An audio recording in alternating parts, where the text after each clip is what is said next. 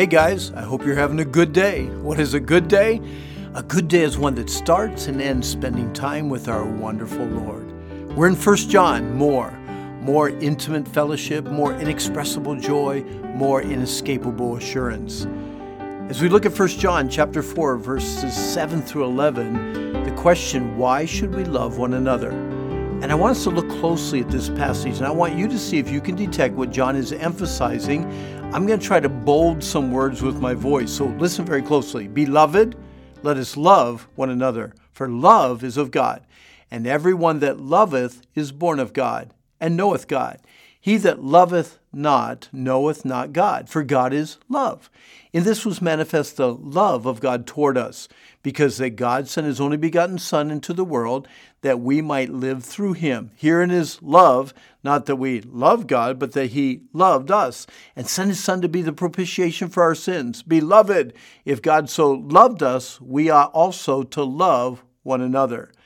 It's as if John is afraid his listeners are not getting it. He says it, repeats it, says it again, then reinforces his repetition a couple more times. He exclaims, "You are of God, little children."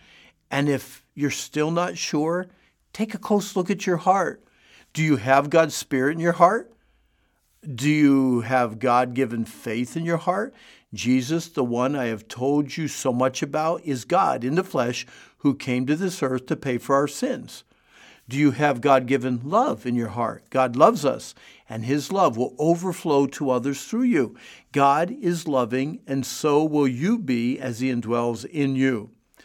What is your favorite sandwich? Peanut butter and jelly? A Reuben with extra sauerkraut?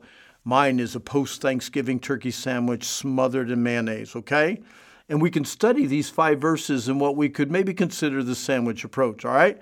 2 repetitive phrases with clear explanation in between. So take time to thank God for each precious truth wedged between God's simple and doable command to love each other. Beloved, let us love one another, for love is of God. That's verse 7. Verse 11, beloved, if God so loved us, let us love one another. What's in between these phrases? Everyone that loveth is born of God and knows God. He that loveth not knoweth not God, for God is love. Next phrase, in this was manifested the love of God toward us, because that God sent his only begotten Son into the world, that we might live through him.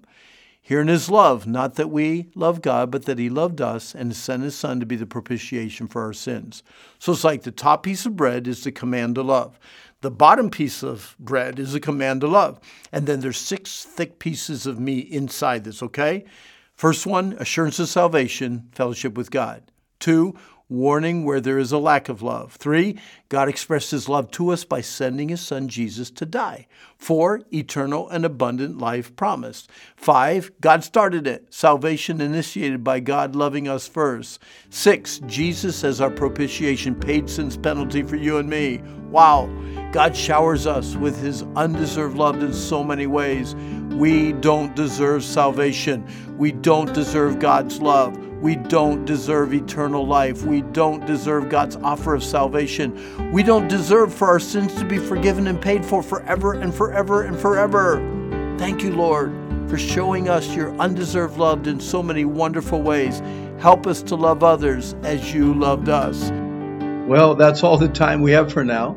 But don't forget, this is a day that the Lord has made. Let's rejoice and be glad in it. And by the way, if you want more information on the scripture meditation books available that deal with fear, anger, lust, or stress, or you would like some information on the Wilds Christian Camp, the Wilds of New England, or camps abroad, please log on to randhummel.com.